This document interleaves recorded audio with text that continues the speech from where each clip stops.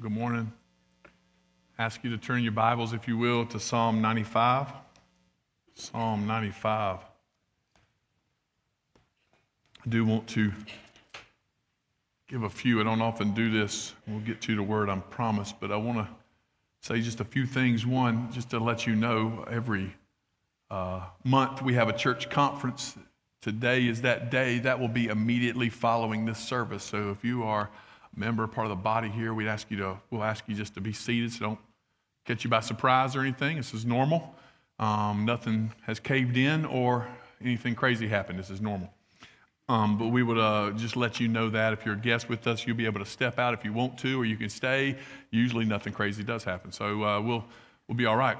So that'll be immediately after. And next Sunday, February the 6th, will be a Sin Relief Sunday here at our church. We're so excited to have Bryant Wright with us to be preaching. He is the president of the Southern Baptist Sin Relief and does work for us all around the world. So he'll be here. I'm excited to have him here, a mentor, friend of mine.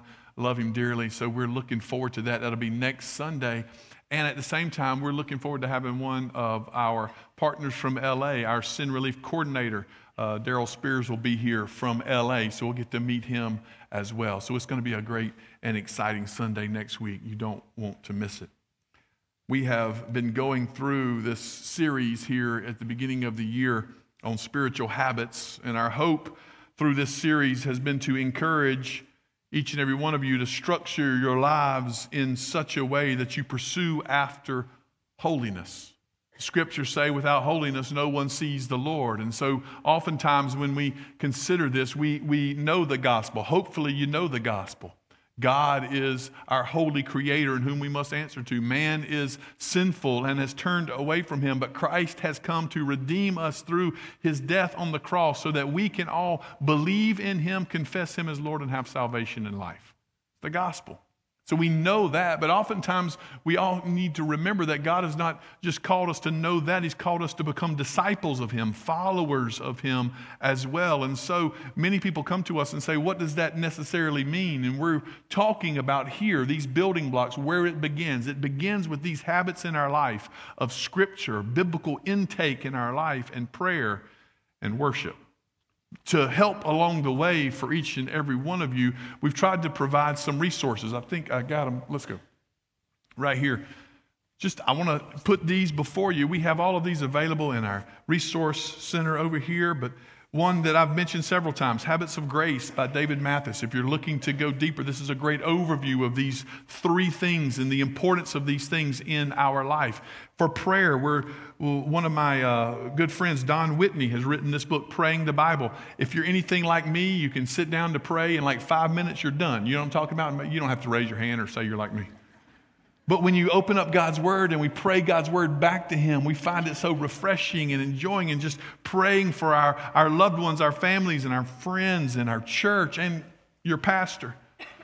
Praying through the scriptures together. This will help you in your prayer time. Also is Bible intake. We talked about that, raking in God's Word. So we've provided through our resource page on our website several different reading plans, reading through the Psalms and going through there, reading through the New Testament, reading through the entire Bible. And we've provided all of that and raking it in. But also we talked about not just raking in God's Word, but mining God's Word and digging deep into God's Word. And our Equip ministry, our Equip team led by Pastor Jeremy, has put together our E3 Equip plan. And so these are available for you. This helps you walk through a Bible study, just walking through God's Word to dig deep and mine deep into his Word. We're just trying to give you all the resources you need to follow after the Lord and walk deeply and humbly with him. That's our desire here. All of these are available on our website. All of these are resources will point you to there over in our resource center. We have those little cards with that little code on it that we don't know how it works, but it works. And so it'll take you right to the page and have all of those things. Our desire alongside these sermons is that we would provide resources for you to help you pursue after holiness, seek after the Lord. And the Lord has told us. He's not hidden anything from us. Oftentimes we're looking for something new or innovative, and there's this frantic lust for innovation around us all the time. We're trying to find something new, something to get a leg up. And what the Scriptures does is it tells us that we need to be digging the same wells over and over again. That God's Word comes to us in this way, and there's no need for us to look for something new or innovative because we need His Word, and we just take it in, and we need to pray, and we need to worship and fellowship together. Those are the things He's called us to do, and those are the habits that we're looking to create in our lives here at Taylor's. Bible intake, prayer, and then today, worship. John Stott, theologian, says, true worship is the highest and noblest activity of which man, by the grace of God, is capable. True worship is the highest and noblest activity of which man, by the grace of God, is capable. And worship is not only the highest and noblest activity for us today here on earth, it is also the highest and noblest activity for us for all eternity. Because what we do here in worship, we will do forever in glory with Christ. Worship is what we were created for. Worship is why we were created. We were created to glorify Him, to worship Him. And when we come together, we open up the Word. But when we get to heaven, the Word will be standing before us, right? When we come together, we pray together. But when we get to heaven, the Spirit will dwell with us perfectly, and sin will disappear, and we'll be with the Lord. And we don't even have to pray. We just got to call out, right? We look to Him and we see Him. So those things will kind of change form and see how we do it when we look to the Lord. But when we get to heaven, we will worship. That does not change. That does not change. And so our desire here is to understand what worship is. Our desire here is to understand that this is the employment for all of eternity. So while we're practicing even now, let's look to God's Word. Let's look to Psalm 95 as a call for us to worship. I'm going to read the first 7 verses here. An invitation. As I've said many times, all of Scripture is an invitation to come to the Lord. And here you see it in Psalm 95 when He says, "O come, let us sing to the Lord. Let us make a joyful noise to the rock of our salvation. Let us come into His presence with thanksgiving. Let us make a joyful noise to Him with songs of praise. For the Lord is a great God and a great King above all gods. In His hand are the depths of the earth. The heights of the mountains are His also. The sea is His, for He made it. And His hands formed the dry land. O come, let us worship and bow down. Let us kneel before the Lord our Maker, for He is our God, and we are the people of His pasture and the sheep of His hand." Let's pray together. Father, help us to hear the words of Scripture this morning, the invitation that You call out to us with, "Come and let us worship and bow down." So, Father, as we gather in this place, help us to recognize just how great and glorious You are. Help us to come in with thanksgiving in our hearts, with thankfulness of what You have done. And God, help us to come here this morning with a joyful noise to be made. Even as we have sung, God, help us to do all of this with an understanding. Do all of this with the understanding that worship is what we were created for. And so, God, help us to find our joy here in this.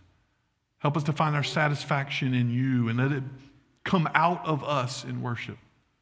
Father, we thank You for this opportunity to gather together. We thank You for Your Word, which is good for us.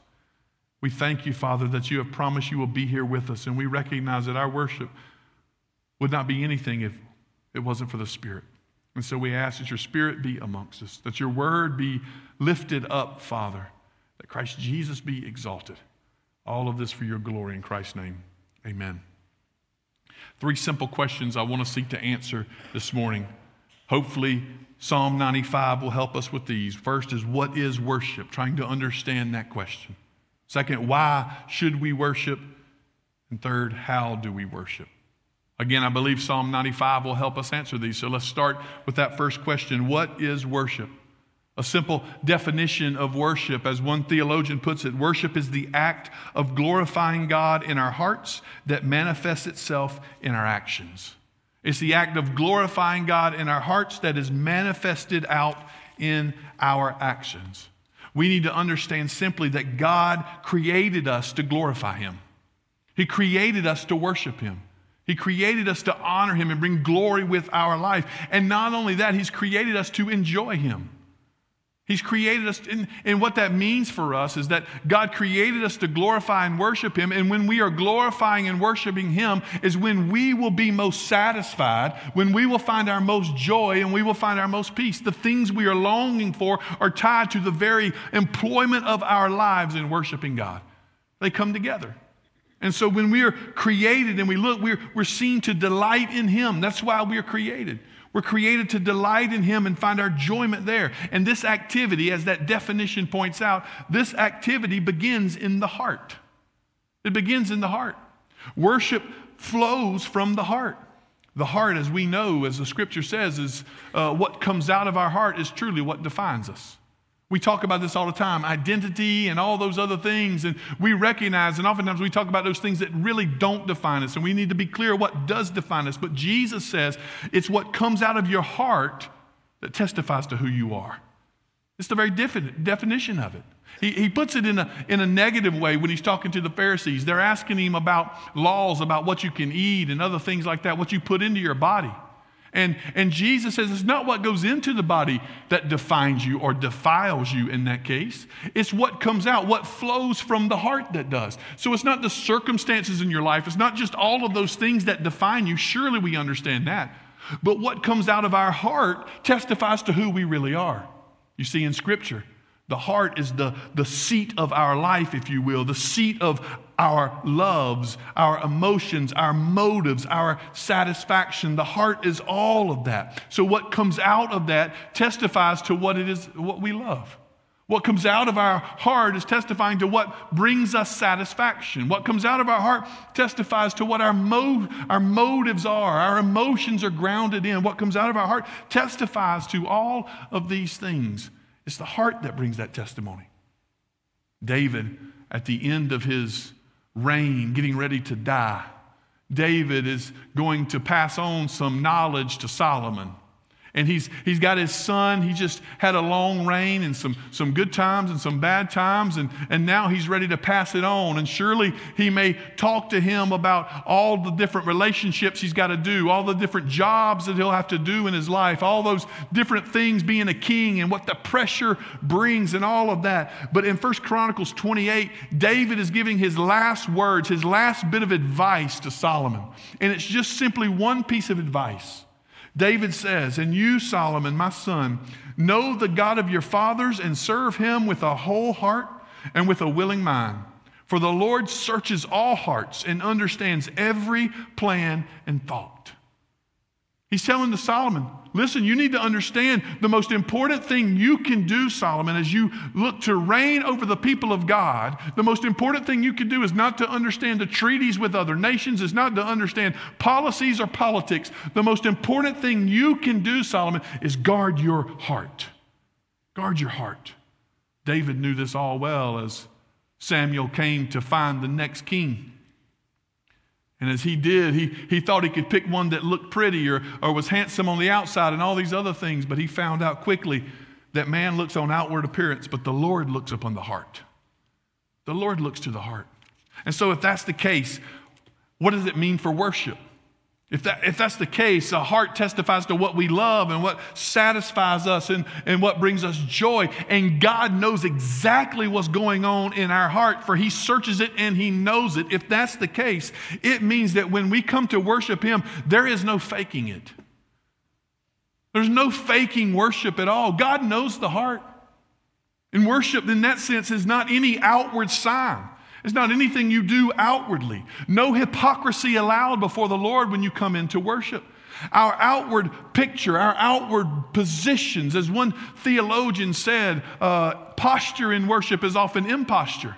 If we confine worship to our positions of our body, where we stand, how we raise our hands, or even how we kneel, if we confine it to that, then we can fake it all day long. But God knows the heart of the man.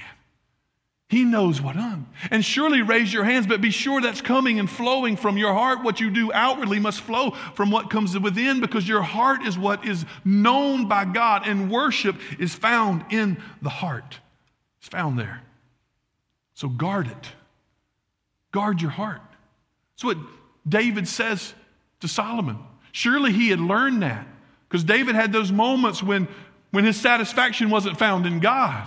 David had those moments of pain when he had to come back in repentance in Psalm 51. David had those moments, and he knows whatever your leadership can do, all of the ambition you may have, all of the power you get, if you let that get to you, if for a moment you think you've earned it or you deserve it, then you don't guard your heart, then your satisfaction will be found somewhere else and you will fail.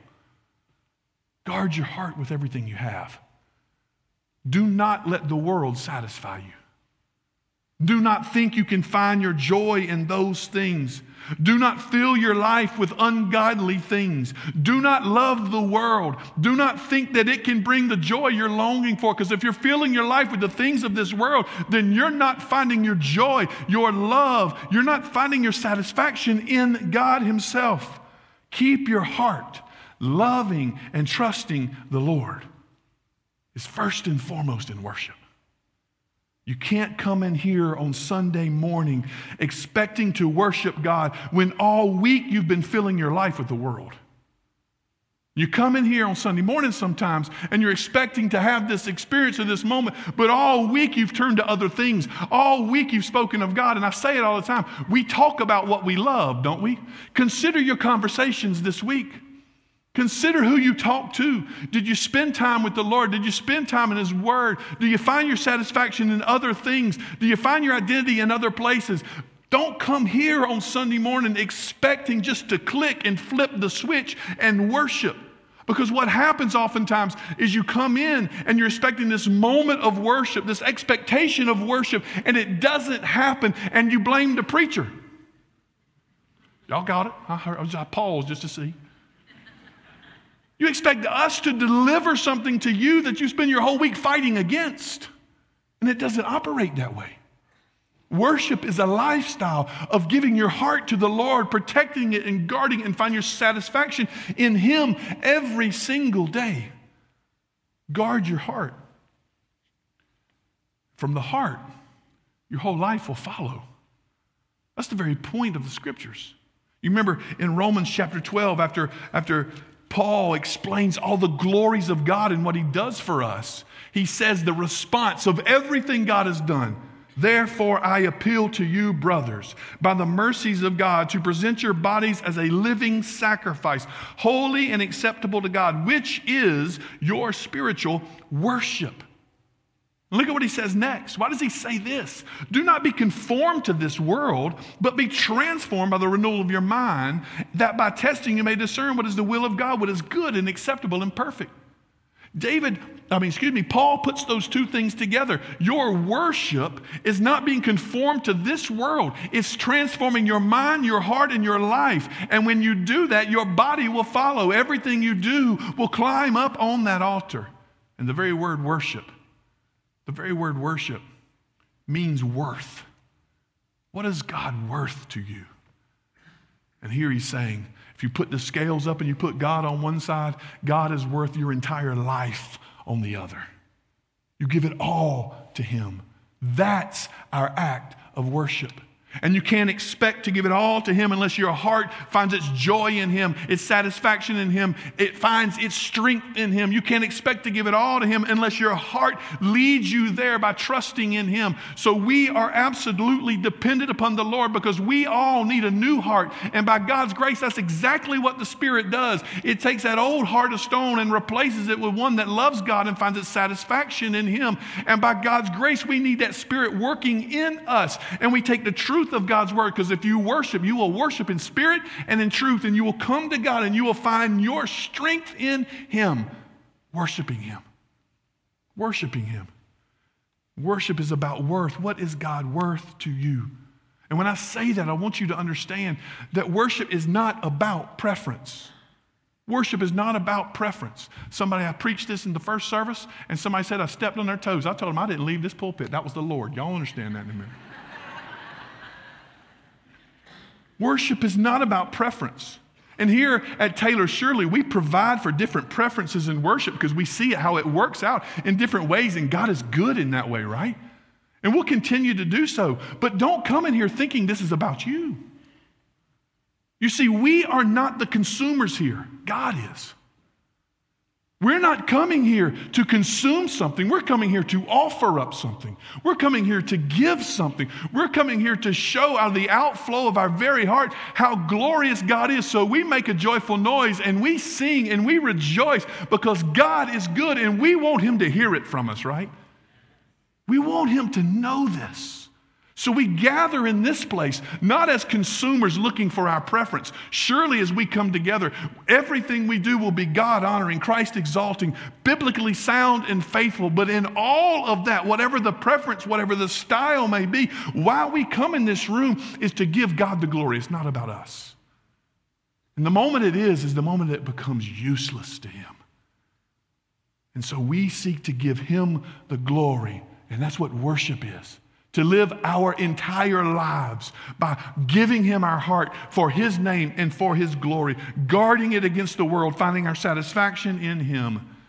And that's why we worship as well.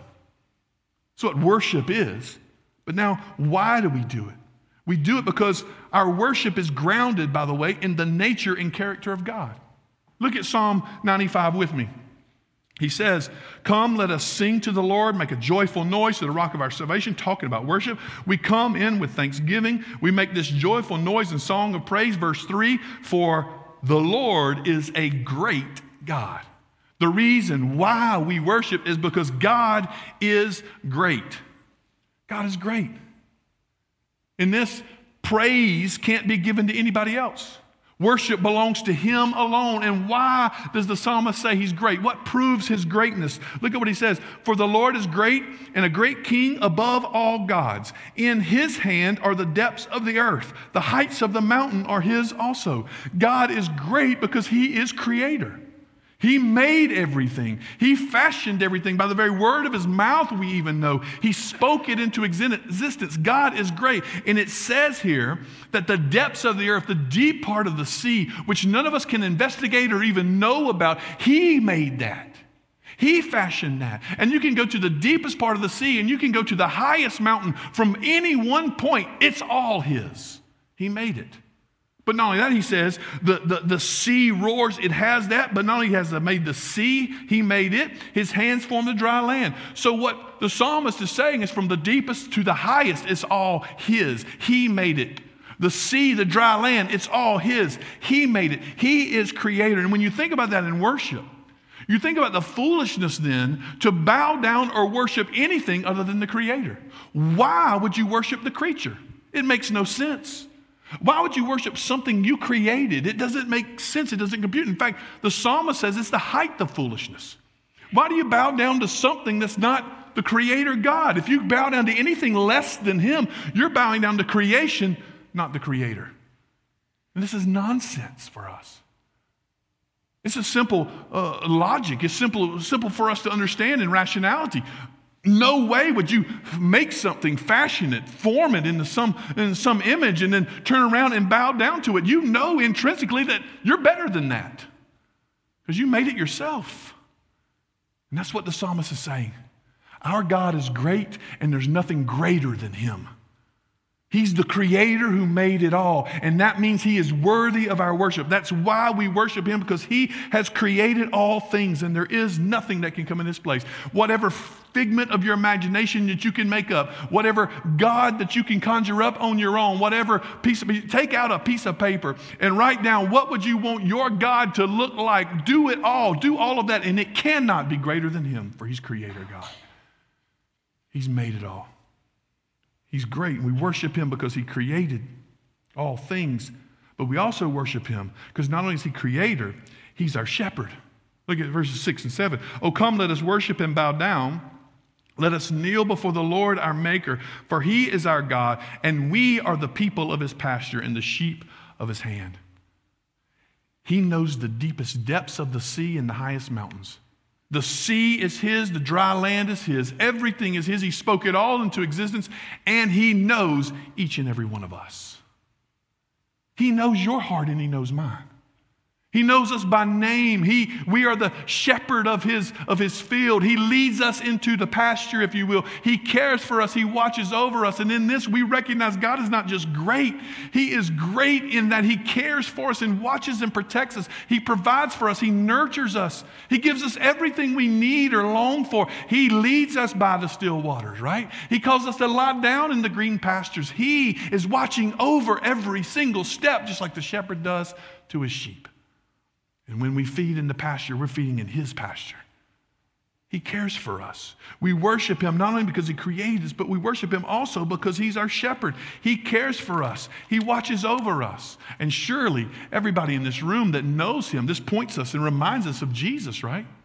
All of those shepherd passages in the Psalms, Psalm 23, this passage here, Jesus summarizes all of that for us in John chapter 10 when he says, I'm the good shepherd. All of that shepherding that God does in the Psalms, that's me. I'm the one that cares for you. And then he flips it on them and he says, I'm the good shepherd, and the good shepherd lays down his life for the sheep. He lays down his life. This God who created all things and made all things shepherds over his people, and he cares for them. He gives his life for them. He calls them to faith. He preserves them with his power. Nothing could shake them. Nothing can stop them. Nothing can harm them. This God who created everything by the word of his mouth cares and loves for every single one of his sheep. And if you're a child of God today, that's you. He knows you. He cares for you. He died for you. He lays down his life for you. And you're safe there. You're safe there. Tell the story of the old preacher. I was listening one day, you know, how it works when preachers preach. You're kind of in and out. Some of y'all will get that later. He was telling a story. In John it says that the Lord saves us, right? And then Jesus wraps his hand around us, and the Lord God wraps his hand around Jesus, and we're protected and safe there. Old preacher said, it's kind of like you get saved. Jesus takes you out of sin, dips you in his blood. You're covered in the blood of Christ Jesus, washed clean. Then he places you in Jesus' hand, and he places his hand around you. You are safe in the hands of God. And no one can take you out. But the old preacher twisted on us. He said, just suppose they could. Just suppose the devil could come and pry the hand of God off. Just one finger at a time and just pry it away. And just suppose the devil in some way could just pry the hand of Jesus off of you. And then he comes to get you. In order to get you, the devil has to trample through the blood of Christ, and then he's a saved devil. So you're safe either way. Nothing can separate us from God's love. Not anything. There's no chance that once you have given yourself to Christ in repentance and faith and confessed him as Lord, and he's given you a new heart, there's no chance that he's going to let go of you. There's no chance he's going to forget about you. There's no chance he's going to leave you in the field with nothing. There's no chance he's going to walk on to the next field and leave you behind. He cares and he nurtures for you in every way. So my goodness, if that's the case, he not only creates us but cares for us in everything. Why would we give our worship anywhere else? Why would we turn to anything else? Why do we look for satisfaction in any other place? We come to him in reverence. It says for us to kneel down before him and come with exuberance and joy singing. Both of those things we come with sheer joy of who he is and what he's done for us. We come with sheer exuberance and joy of what he's accomplished on my behalf, who he is. And we also come with reverence, recognizing that the ability to worship him is a privilege we never deserved and never earned, but he's given it to us. To know the satisfaction of God is not something we could have ever found in ourselves, but he's shown it to us. He's opened up his hand and satisfied the desires of every living thing. Why would we turn to any other place, to any other one? For he is great. He is great. So how do we worship? Look at Psalm 95 again. I stopped there in verse 7. There's another line in verse 7. It starts up a new sentence, but I just want to focus in. He says, come, verse 1, come, let us sing to the Lord. Verse 6, come, let us worship and bow down. It's an invitation. How do you do it? He says, first of all, today. Look at what he says in verse 7. That first word, it's just a next word. Verse 7, the next word. Today, if you hear his voice. Today. Whether you read this passage today, whether you read it tomorrow, whether you read it 10 years from now, it's always going to say when? Right now. How do we worship him? We worship him right now. We worship him at this moment. And whether you read this passage at 9 o'clock or 10:30 on a Sunday morning, or you read it at 9 or 10:30 on a Tuesday evening, whatever time you read it, it's saying right now. And the very thrust of Scripture is we should always be worshiping him. The invitation is to come now, find your satisfaction in him and worship him with your life. Find your joy there now, today. That's how we do it. We don't put this off. We don't confine it to a moment or a place. We worship him with our life wherever we are. Always we give him our life. Our thoughts, our actions, a renewed mind, a heart that has been changed by him. We always seek to honor God. We do this privately. We do this privately. Sometimes, I don't know about you, I just need to get alone and praise God for what he's done. Sometimes I just need to get alone and cry out to him for what I need, right? Sometimes we must do this. We must worship him. Sometimes I will sing all by myself and you ain't even heard it. It's good. Why? Because I need that moment to praise God for who he is and what he's done. I need that privately in my own life. And what we do privately oftentimes tells us more about ourselves than anything else, right? What do you do by yourself? What do you do when you're alone? It testifies to who we really are, where our heart is, and we must make sure that we take time to worship him privately. You must take time to worship him as a family. You may just take time to worship him as a family. Nothing will train up your children or show your children the importance of God better than you yourself sitting down with them and reading God's word together. I'm not asking you, I'm not telling you got to put up a program and pass out a bulletin or do anything like that. What I'm telling you is just stopping and saying, let's read God's word and let's pray together. This family time testifies to you. You want to instill so many things into your children, right? And to your grandchildren. You want to instill those things. Don't expect them just to get it from osmosis or any other place. Demonstrate it. Take time, fathers, to demonstrate it in your families. Take time, mothers, to show it to your children. Take time to do these things because it testifies to where your real satisfaction is, your real joy. We must do so corporately. We must do so together. Do not forsake assembling together, to spur one another on to love and good deeds, Scripture says. I will never forget the first Sunday back after 2020, we had missed 10 Sundays of worshiping together.